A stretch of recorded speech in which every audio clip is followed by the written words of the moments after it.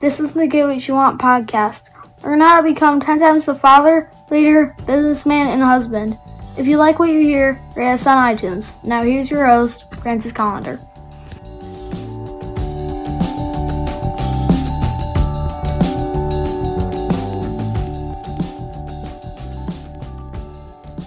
One thing that I try to get into my life on a daily basis, something that helps me to keep myself grounded in my world, something that makes me feel a little special about everything that I have going on, is I try to express a little gratitude.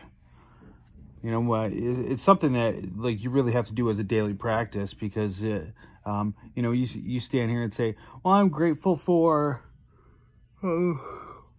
I'm grateful for, say, the good job that I have. I make a decent amount of money. Well, that's fine. But when you do that, like on a daily basis, it starts to change who you are as a person. It gives you a little bit more understanding for the world around you. Now, something that we've taken on in our household is that we have at our dinner we have things that we like to basically conversation starters that we have at our dinner table that lets everybody express who they are. I do things like, what are you grateful for? Rose, thorn, bud, which roses are two good things that happened to you today. Thorns are something that wasn't so good that happened to you, like maybe something bad happened to you today. And bud is something that you were looking forward to the future. And there's a bunch of other little games. I'm sure you can listen to something and find some kind of conversation starter like that.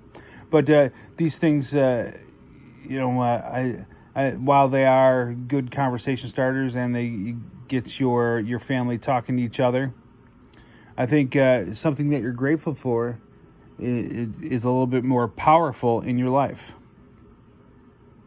Because when you take gratitude into your heart, you start to become a different person. You start to really see things a little on the lighter side, like see things for what they are, not what you wish they were. So, do you have gratitude for the life that you have?